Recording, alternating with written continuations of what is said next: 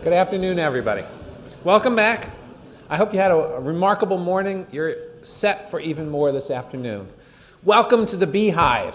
What do I mean by that? Brent and Biz. B. So, Twitter, Medium, Jelly, lastminutetravelmade.com, Founders Forum, Founders Factory, Founders Everything, First Minute, investment. These are the kinds of businesses that these two men have been engaged in over the last many years, and then there's so many more that they've invested in as angels and investors. We are really privileged today to have these two icons of entrepreneurship with us. And there's another thing. They've collaborated on a project, and I'm very proud that they're collaborating on this project, which is they are both on the advisory board of the Oxford Foundry, and they're doing that to support those of you who are students, because regardless of where you come from, whether it's the business school or social sciences or the sciences or humanities, they were there to support you before there was even a foundry. And I hope all of you have a chance to come visit the foundry. One of the sessions is going there. Anna Bakshi up here is our tremendous director of the foundry. And so this project is one that unites all of us because we're all here behind you as student entrepreneurs. With that, I'd like to turn the program over to the bees. Killer bees, Brent and Biz. Thank you so much.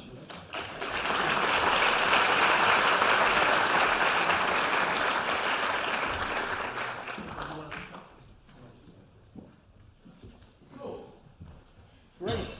Thank you for asking us here. And I'm glad I got the easy bit, I think, which is I'm just interviewing Biz, which is super easy because Biz has been described as many things. As I think one thing is there's Biz Stone, genius is one thing, and then Biz Stone, very chatty, is another. I'm privileged to have that chance. But I think, look, Peter's given you an introduction to Biz. I think he's a man who really needs no introduction, as the cliche goes. So I'm not going to use much time to do that. But I think what I'm going to ask as an introduction, because we're at a hallowed academic institution, let's start with that. And the fact that you got a scholarship and you dropped out. Now, in America... not to Oxford. Not to Never been. But I wonder sometimes if more people shouldn't drop out.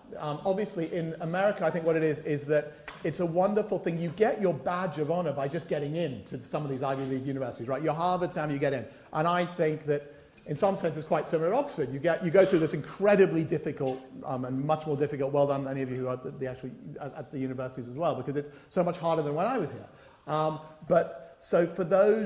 But we don't have a culture of that pride of I got into Oxford and I've dropped out and I've started my thing. Why not? And should more people drop out?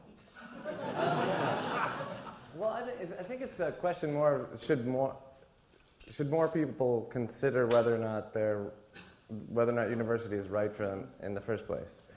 In my case, I wasn't really even thinking. Going to university was presented to me as like 13th grade. You know, like you just have to go. And so I remember sitting at the guidance counselor's office, and it was like the last day to be able to apply to any schools, and they were, where do you want to go? And I looked at the girl next to me. I said, where are you going? And she said, Northeastern. And I was like, I would love to go to Northeastern. And so I went to Northeastern, and I got scholarship for Northeastern, and then I got a better scholarship, a full scholarship for excellence in the arts for the University of Massachusetts. But the thing is, I got offered a job at which everyone who worked there had MFAs, and I was thinking to myself, well, if I'm being offered this job, and aren't I just skipping ahead in life, and so I can just apprentice with this guy? So that was my reasoning there, was like, it makes more sense than, also I was unhappy at the university. I wasn't really having a fun time, so it made a lot more sense for me to say, well, wait a minute, I'm like fast forwarding 5 years here, so why don't I just take the job? It was a funny story about how I got the job too, but I don't know if we have time for funny stories. We do, but let's dig into another thing that seems to have been pivotal in your life and is relevant, I think, for here, is mentorship. So you talk a lot about your mentor and the impact he's had on you. Yeah.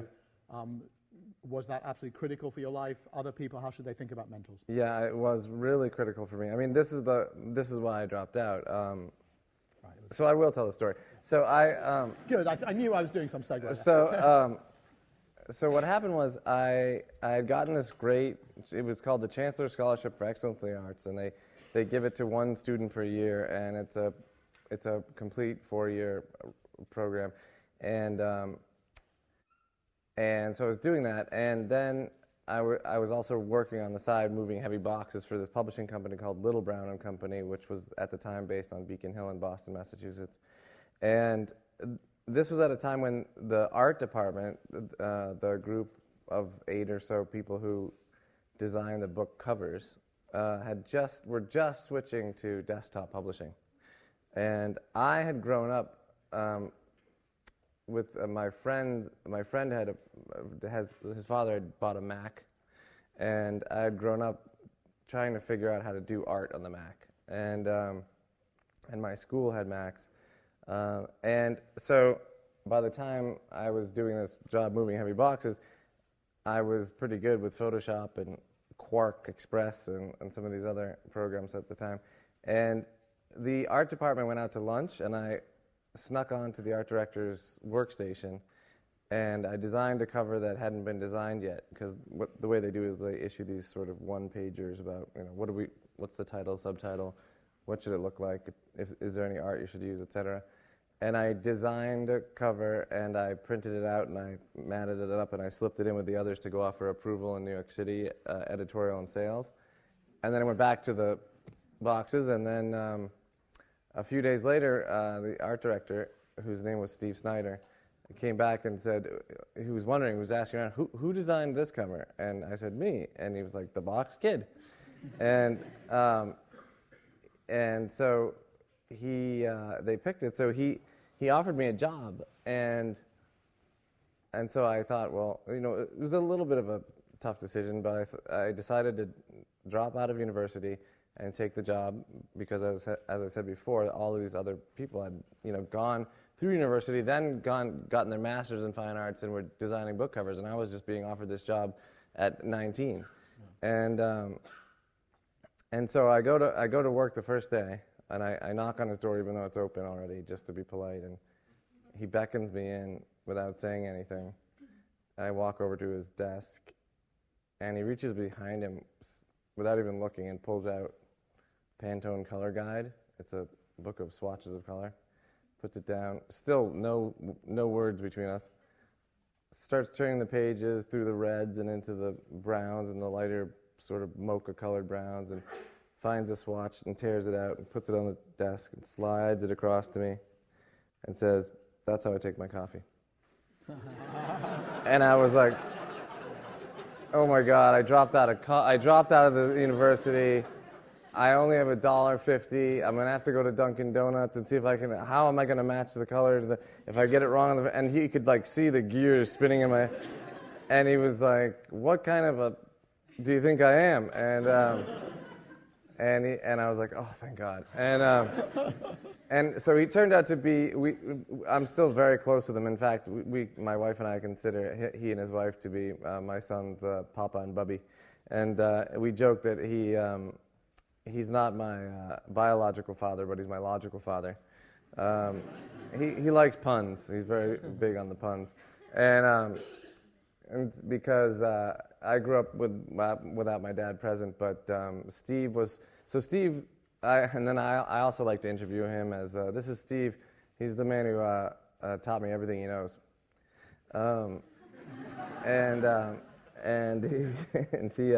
So what I did was I apprenticed with him, essentially. I worked it out later on that he really had no clue how to use the computer, so that factored in, I think, heavily. Although I did win some design awards for my work. And I was also resented by everyone else in the department, which wasn't fun, because they were like, "Who's this 19-year-old kid that gets to do all the fun, cool covers?" But he taught me a lot about design and just design thinking in general. I mean, I think everybody should study design. It's really just a series of creative decisions that you end up with a finished product. And after about 2 or 3 years working with Steve, he had filled my head full of the stories of when he had his own studio and he was making all this money and everything. So I went off and started my own studio and quickly found out that I couldn't do just book covers. It wasn't enough work. And somebody then, this was the late 90s, somebody came to me and said, well, I had business cards made, and my business cards just said Biz Stone Professional. Because at that point in time, I would do anything, whatever. So this guy came to me and said, we have a $5,000 budget. Do you do websites? And I was like, absolutely. And then I got into doing web stuff, and then my friends who had graduated college went into consulting and were really smart and were thinking, why are we telling other people how to run their companies?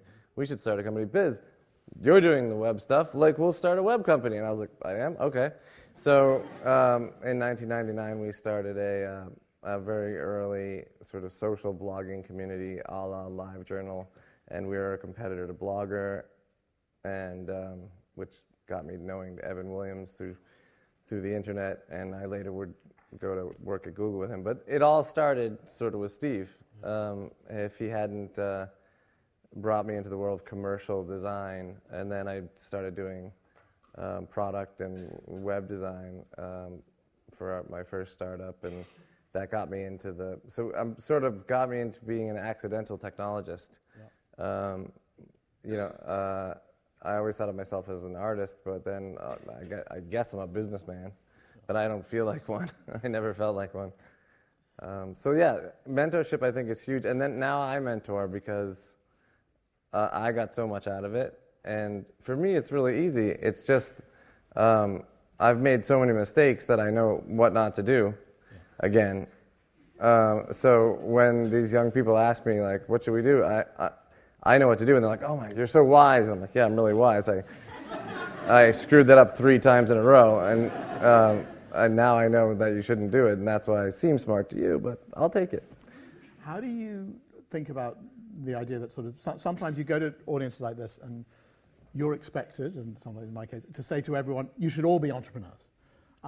Whereas there's often, you've also got a great line in your bio, I think, where you said, my first company failed, my second was Twitter, full stop. Which is, but the fact that risk of failure is so enormous, and I guess I'll quote the cornerstone investor of the Oxford Foundry, our friend Reid Hoffman, who would say that everyone should be an entrepreneur, but I think his caveat is, but you need to have your plan Z, is I think the way he puts it in his book, which is your worst case scenario has to be you can still go and live in your mother's house or whatever it is, or somewhere that you're not on the streets. But I'm curious. Well, I never did have a plan Z. Right. My theory was always future biz will figure out whatever current biz is messing up now. Sure. And I love that guy. He totally helped me out, and he's always doing that. And that was I was just like, whatever I do now, he'll figure it out.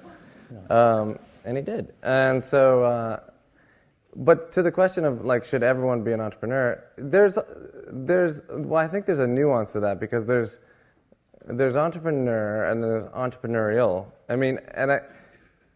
People put a lot of, people call entrepreneurs heroes quite a bit, as if they're the only one that built this big successful juggernaut, and it's really not true. It's the team. It's the team that you put together, and all of the initial 30 or more people that you hire, they're all very entrepreneurial. They also left maybe a good job to come do something very risky, and so I think you sort of widen the definition a little bit, and to a certain extent that makes it more widely available. And there's also then, going even further, there's entrepreneurial thinking. Even if you're in a bigger company, just there's a way of doing things that is, you're willing to take that risk. There's a there's something I wrote about in my book, which is when I don't know if this is helpful or not, but when I was in high school, I wanted to learn how to do this gymnastics move that I saw these girls doing, and they were standing up this way, and then they were flipping backwards onto their hands and then back onto their feet again, and it looked very graceful. So I tried to do it, and I would just jump up into the air and land in a heap on the ground. And so I asked the teacher. He saw me trying over and over to do it, and he said, "Do you want to know the trick of this?" And I said, "Yes, I want to know. There's a trick. I want to know the trick."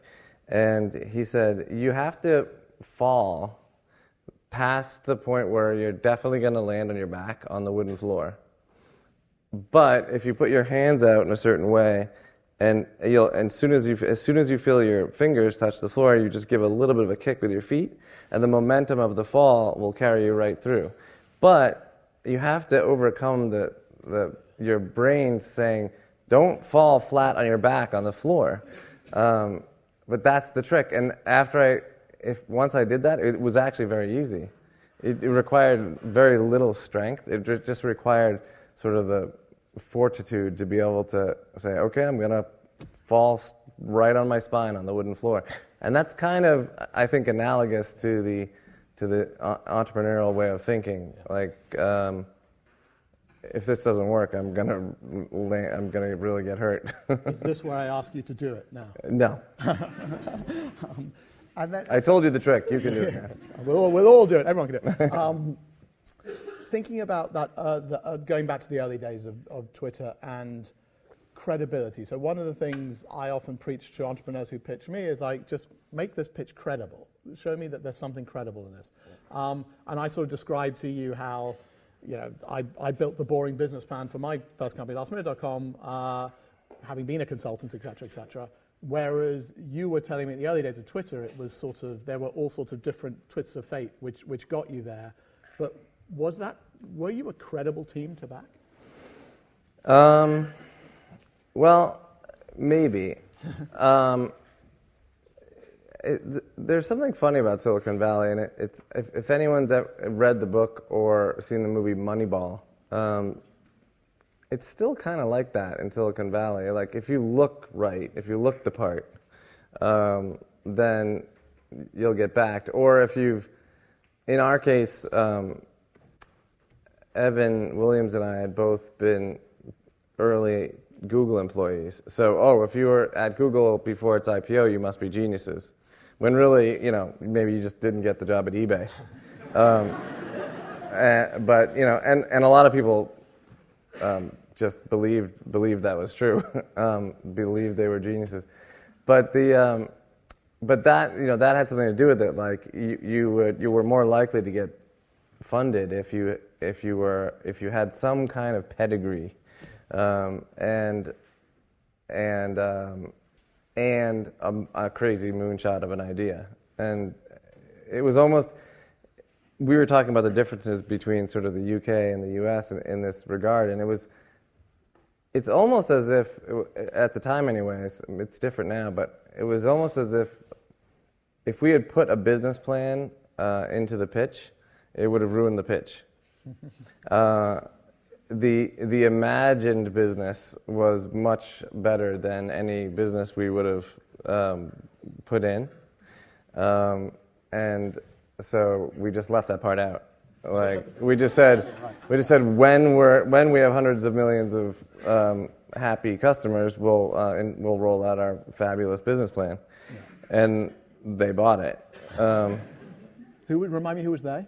Well, the first money we raised was from Fred Wilson at Union Square Ventures, and funnily enough, that was a New York-based firm, and Twitter was a different sort of scenario because we started it, and we raised money after it had started to take off. So it's a different.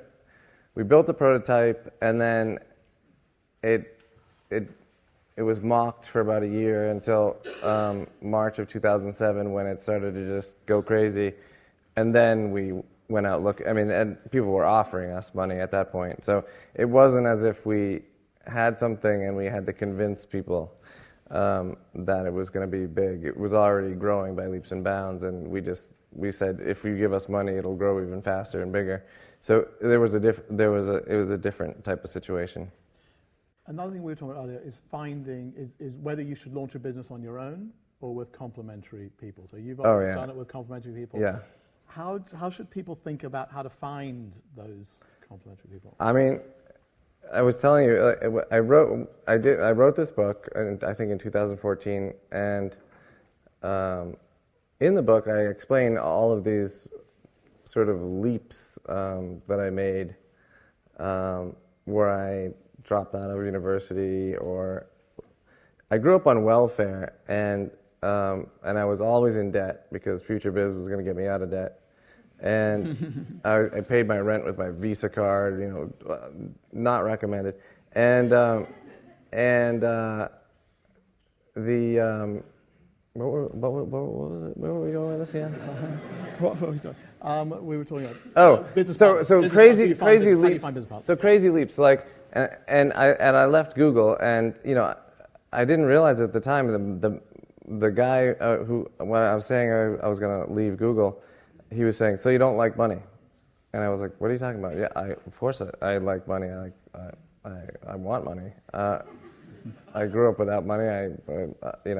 He's like, "So you don't like money?" And he just kept saying that. I was like, "Stop saying that." And I realized what he meant was I was giving up a lot of Google options that could have made me a millionaire. And but the reasoning was that Evan Williams, I went out to work. I moved to California from Boston because I wanted to work with Evan Williams on Blogger at Google. Google had acquired Blogger. Evan Williams had a two-year term. That was his deal. And he had been your competitor. Yeah, we were competitors, but I also sort of was intellectually in love with him, and I really, everything he was saying, I was like, oh, this is exactly the same thing I'm thinking. And I followed his blog, and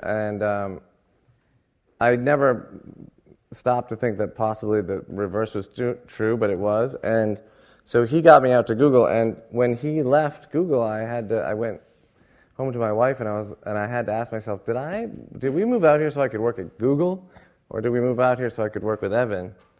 And I said it was because I moved out to work with Evan.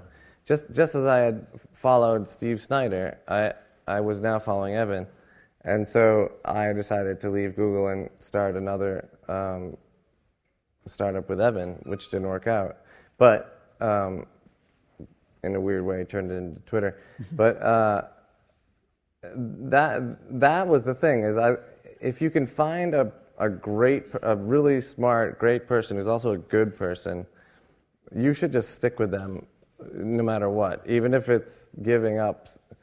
I was thinking more of what I was gaining than what I was giving up, and that's I think the way you should think of it, Like I'll gain so much by working with this person who's strong where I'm weak, and maybe I'm strong where they're weak, and it's just a great match, and I'll learn a lot. And so I sort of did that without consciously thinking I was doing that. Yeah. And then the same thing with Jack. Once I met Jack, I wanted to work with Jack as much as I could, and I wanted to follow Jack, and stuck with Jack. So for me, it's always been about finding the right person, and that's like really sticking with them and standing by them at worst possible times, and that sort of thing. And I couldn't imagine doing anything on my own. I really need someone else to bring me out. Yeah. Thinking about in venture capital. So you've done a lot of super successful angel investments, Pinterest and Slack and many others. By mistake. And then I get lots of entrepreneurs, and you mentioned a bit about giving away to have more. I think the same argument to a partner applies to whether one wants venture capital. But lots of entrepreneurs I see are, A, quite paranoid about giving up any equity or control, B, have heard some bad stories about venture capitalists, and are therefore like, oh, I don't want to touch that. How do you think about that dilemma for the entrepreneur? Well, I think it's good to have another person checking you. for example, when we started Medium, Medium is a place for writing on the internet and reading great writing. Which actually reminds me, it's actually done super well. It's got how many 100 million? It's doing pretty well, and we decided to not do advertising because it ruins the experience of reading on the internet, and instead go for the subscription model, and that's doing pretty well. When we started Medium, Evan at that point had, essentially unlimited amounts of money, and he could have funded this entirely himself. And I was arguing with him that, well, you're just going to be the crazy billionaire who sets your own valuation, and at whatever you want, and you'll have no one checking you, and you'll have no person who's got also. They have access to a whole network of other people and they can bring that to the table and guide you and check you, and so eventually I won out, and he raised money for Medium, even though he could have funded it himself, but it was the right thing to do because you get smart people around the table, you get money, but in this case he didn't need the money. What he needed was that check. He needed someone to report to. He needed someone to, explain his actions and why he was doing these things. Otherwise, he could just do anything he wants, and he has no one to answer to. And I didn't think that was the right way to go for him. That makes sense. I'll ask one more question, then we're going to go to, if all of you can be thinking of questions, would be great. Okay, now I'm sure somebody's going to ask you the Techlash question, so I'll go for a different one, which is the Oxford Foundry. So we've spoken a little bit about it, but why did you choose to get involved? Just because I love Oxford. I mean, I've been coming to Oxford since, I think, 2005, once a year. It started with the Silicon Valley comes to Oxford, and I did that for many years. And I met Reid Hoffman. I would never have become friends with Reid Hoffman otherwise, and I just got to talk to a lot of people, a lot of great people. Like we were talking about, I met Herman Hauser, whose first words to me as he sat down at the table next to me were, "So, would you like to hear the secret of my success?" I mean, that was the opening line. He is a modest man, honestly. And I was like, "Sure, guy," because I wasn't sure I didn't know who he was. But it was an interesting story. Anyway.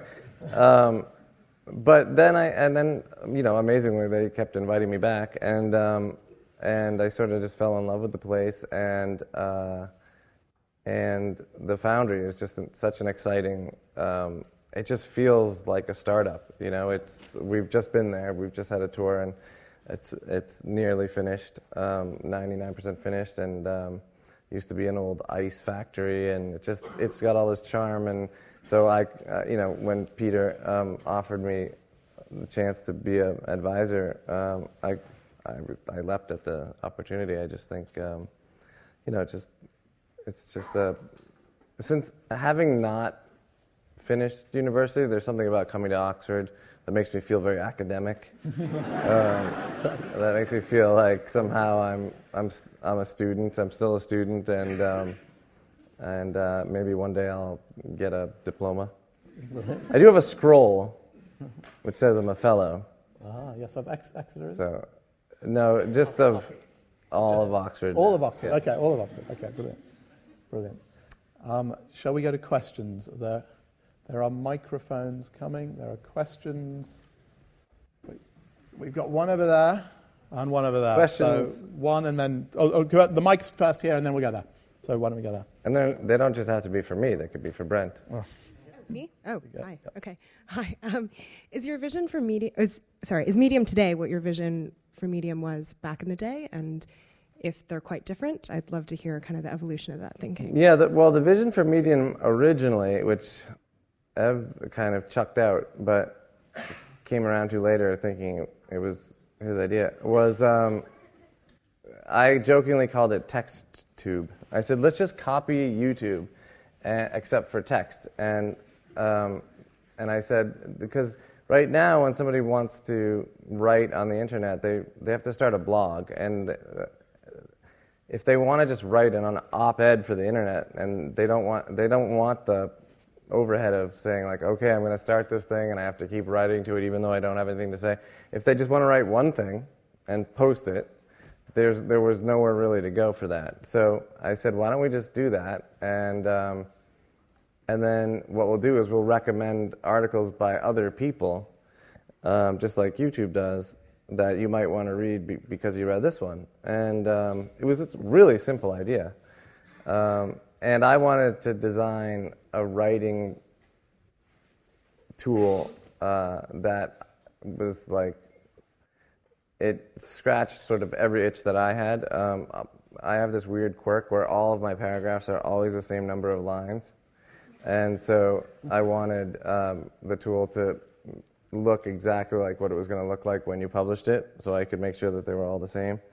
And I copied a lot of the features of the best writing tools that I like, and so it is today exactly what we planned it to be, and we're happy with it. I mean, it's not one of those companies that's like the sexiest company in Silicon Valley, and there's 2 million people signing up a day, and it's a rocket ship, and it's brand new, and it's been around a while. It's doing well. It's doing what it's supposed to do. And people are subscribing to it, and it promises to be a healthy business. The goal is to get maybe 100 million people paying $10 a month, and that'll be a great business. Very good. We like that business plan. Yeah. So yeah, we didn't. True to form, I mean, we meandered and we changed it around a lot, but we ended up back where we started. Right. So there's a question over there. Twitter and other social media have become conduits for a lot of propaganda and fake news. Are you worried that you're playing a part in something that's subverting our institutions and democracy around the world? Yes, I am. And, I've been back at Twitter full-time for 10 months now. I was there for the first 6 years, and then I left and I started Medium and Jelly, and sold Jelly to Pinterest, and then had nothing to do and was asked to come back to Twitter. I like to call that my sabbatical, my long sabbatical. But what I realized when I got back to Twitter was that we were woefully unequipped for the world today.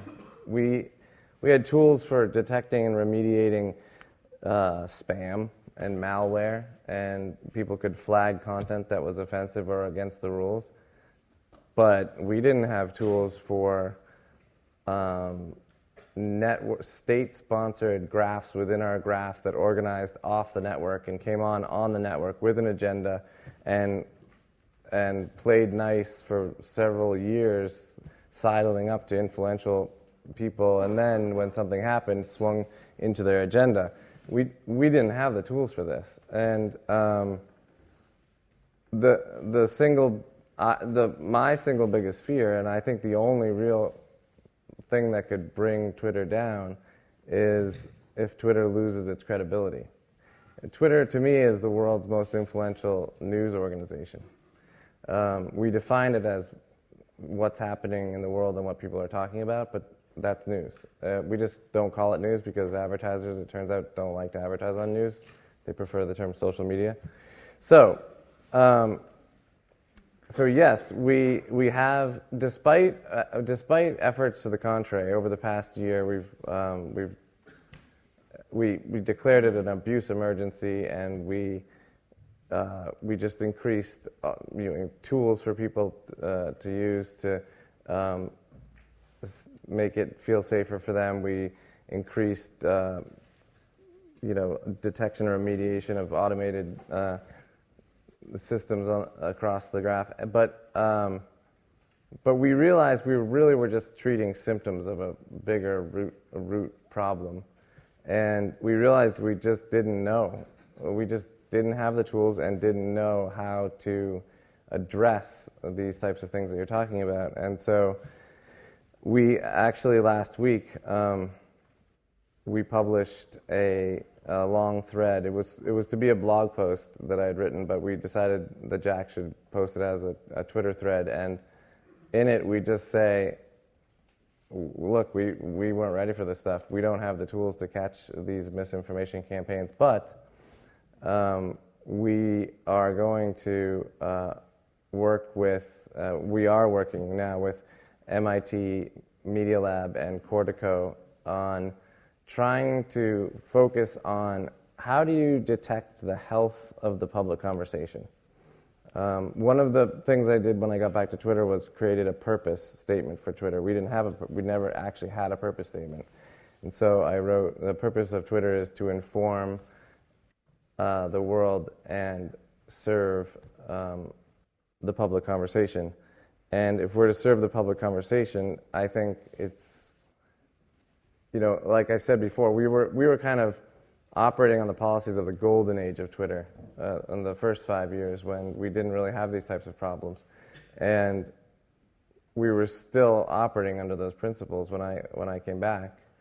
And now it's time, we can't just wipe our hands and say, like, it's a self-policing system, free speech, it'll all work itself out.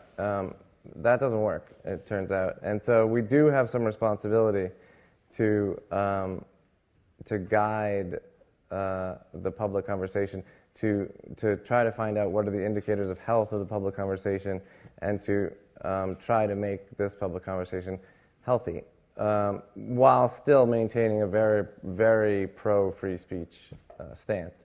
But I think gone are the days of saying that it's a platform and we're not responsible for what happens on it. So the answer to that was a long answer, but yes, I do worry that people use Twitter for misinformation campaigns, because they do.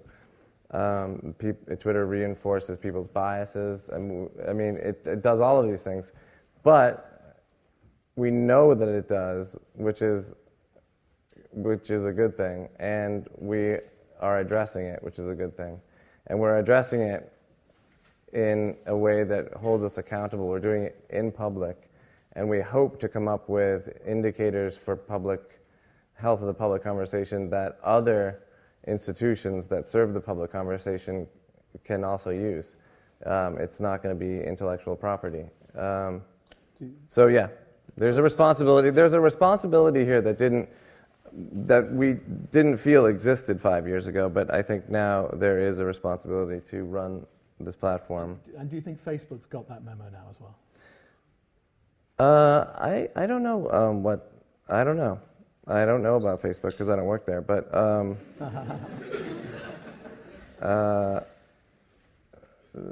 yeah, I'm not sure. I wonder if they've been slow to it and they've now got it, but it's but I think debate that too. It's important to own up to the fact that these things go on, and we're not going to pretend that they don't. Yeah.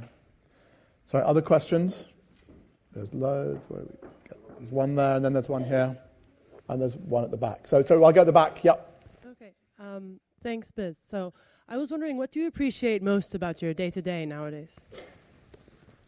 So what I appreciate most about my day-to-day now is that as opposed to my first 6 years at Twitter, where they had to put up with me because I started it, now that they've asked me back, they listen to me.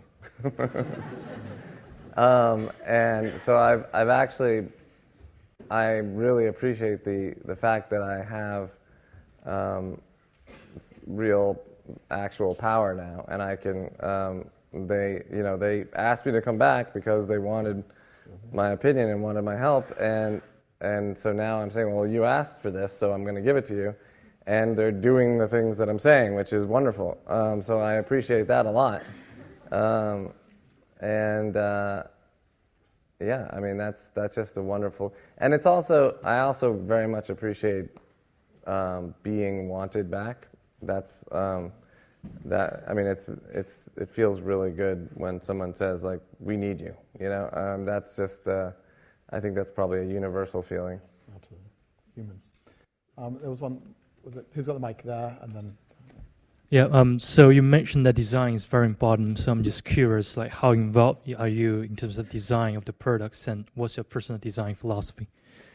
So, yeah, I'm a designer. I designed Twitter, I designed Medium, and now I don't design so much anymore as maybe a creative direction.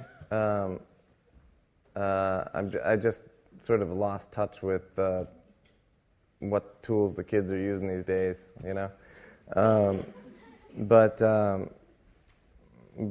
I do, if requested, I don't want to step on anyone's toes, but I do try to keep the in terms of my philosophy, I try to keep things fun, and because like I'm fond of saying that if you want to run a platform that's capable of allowing people to topple despotic regimes, it also has to support fart jokes.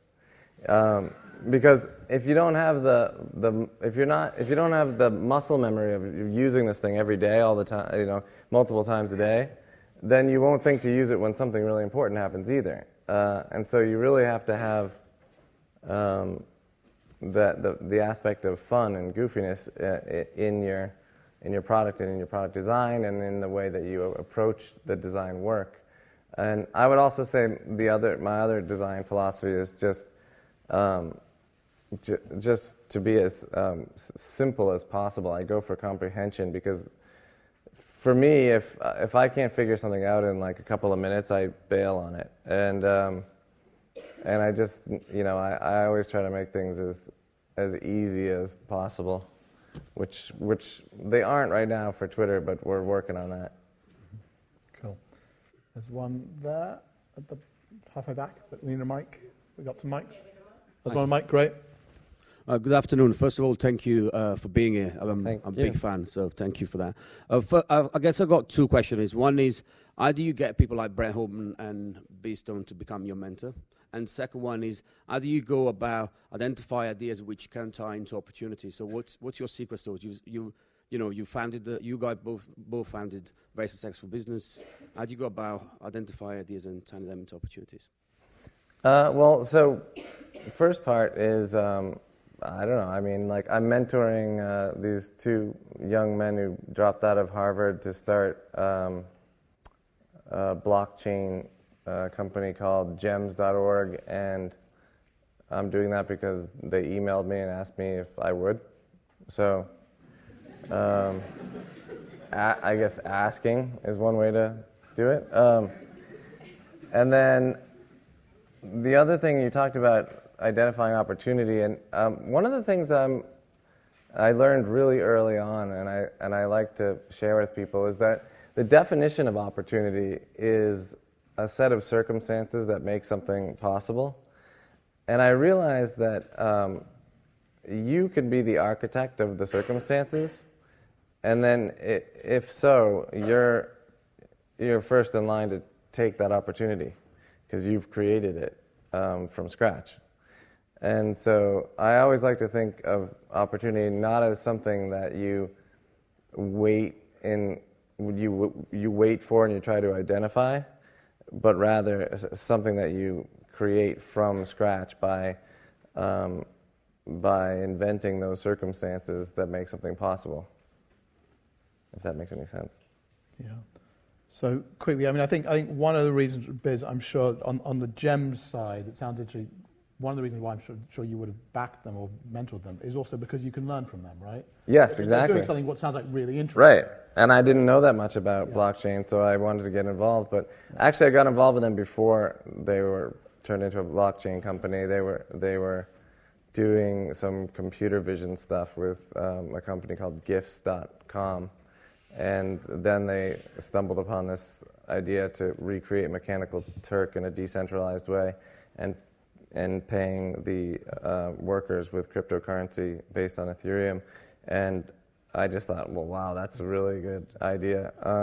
And And I told them, they were like, will you be an advisor to this company too and continue to be our mentor? And I was like, I don't really know that much about blockchain. And he said, oh, but you do, because really what we're doing is all about building a community, and you know a lot about that. And so that sort of sold me on it, because I do know about building communities and from scratch and getting them going. So just for myself, just on mentoring entrepreneurs, I've tried to work out how to scale it. So that's why we have all these other stuff behind what I do. So Founders Factory does 42 companies a year. So we have a team of 60 people helping to sort of leverage that up. And then First Minute Capital looks like we're on track to do sort of more than 20 seed deals a year. And then we have Founders Forum, and we have Founders of the Future, which is where we promote young entrepreneurs. And then we have SmartUp, which is where we are a platform for entrepreneurs to learn from other entrepreneurs. And we have all these sorts of projects. But I think for me, the ideas that get me most excited are where somebody's found a pain point in their life. So that's how I found lots of the companies in my past, and where they've built some credibility, and where I think I'm going to learn a lot. And I just think, and where I think I'd work for the person if I was a lot younger. Well, that's what I always say. I always say be kind to everyone, because especially in Silicon Valley, you could end up working for the intern you had 5 years ago. It's absolutely true. Kevin Systrom, who founded Instagram, was my intern at Odeo. And I could easily have ended up being one of his employees, so it's entirely possible. Cool. So there's one at the back. I don't know where the mics are, but there's a couple back there. And there's a mic here. Great, thanks. We're going to have to do super quick questions, I think, now. Hi, Biz. Thank you for sharing. I was wondering, kind of returning 2 topics ago, I know Chamath Palihapitiya recently said that he looks back on his time at Facebook with some regret. If you could go back 5 years to the beginning of the glory time of Twitter, with the knowledge of what's happened in society recently, what changes would you make, if you would make any changes? I would have looked at our policies and checked them against where the world was headed, and asked the tough questions about whether or not we still believe that a hands-off freedom of speech approach is the right approach, and if we shouldn't take some responsibility for the platform that we run. It's kind of like the Constitution for America. I don't see why you can't change these things. Like, just because some people wrote it a long time ago doesn't mean you have to follow it forever. Like, you have to make changes.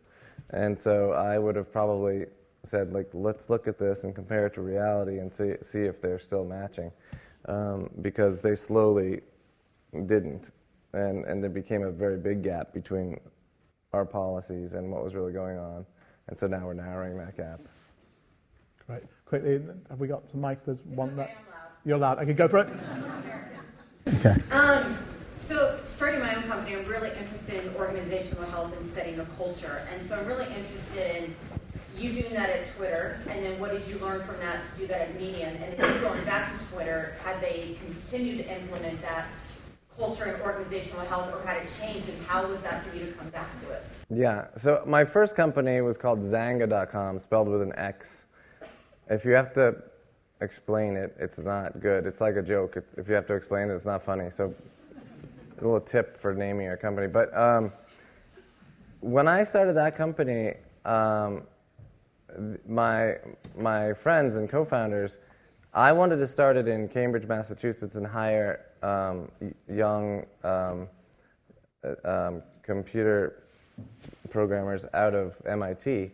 And they were like, no, man, New York City is the coolest. We got to start it there. And so I lost that bet, and we worked out of a sweatshop.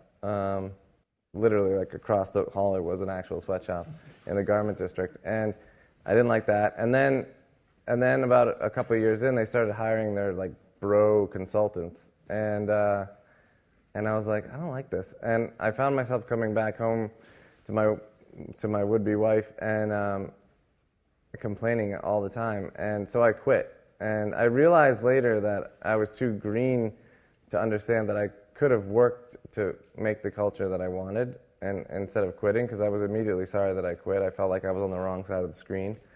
So when we started Twitter, the week that we actually founded Twitter Incorporated, I gave a presentation to the team saying, we're going to have a culture here. And I sort of made fun of Google because Google has this internal saying of "don't be evil," and I always made fun of that because I was like, you're automatically measuring yourself on a scale of badness. Like, we can be really, really bad up to here, but not evil. Like, they're not saying we're going to be good; they're just saying don't be evil. So, and which is subjective. So I said, we're going to be good, and we're going to try to have some impact on the community that we work in, and then, not knowing that we were going to be a global success, later on, a global positive impact, but, very specifically laying out, like, we're going to do volunteer work, we're going to do this, we're going to do donations. And it was about 8 of us, and I could see that most of the people they looked like they were at an elementary school assembly and waiting for me to be done talking. And I realized that when I said we have to treat our corporate culture as a product, we have to maintain it, we have to keep up with it, and I realized the we was me. And so I did that, and we actually did have very strong a culture of doing good at Twitter. My goal was to have, when you walked in the door, you felt like you already achieved something, you already were doing something of positive impact in the world, and then by sitting down at your desk and working, that was just even more gravy. And that actually stuck. When I came back, Twitter for Good, which is inside the organization, and does a lot of great stuff around the world, was thriving, and in many ways that held the company together. It really helps with. A great company culture where you're sort of mission aligned with doing good in the world is, all the latest statistics and polls will tell you that you attract the better talent, you attract more customers. Customers will switch to your service over another if they know that you're doing that, and it helps with attrition and all that sort of stuff. So when I came back, it did need a bit of a dusting off and a bit of a boost, but it had survived, and I was proud of that. So, but it is really important to set that tone early and to say that because a culture is going to form whether you like it or not, and you can take charge of it and groom it and treat it like a product, or you can just let whatever happens and end up with Uber. On that note, unfortunately, we are out of time, but I'm glad that Biz is not ending up with lots of positive impact. Uber could turn out great. Yeah, it could turn, exactly. But lots of positive things. So thank you so much for sharing your insights. Thank you guys. Thank you. Thanks for doing it. I appreciate it.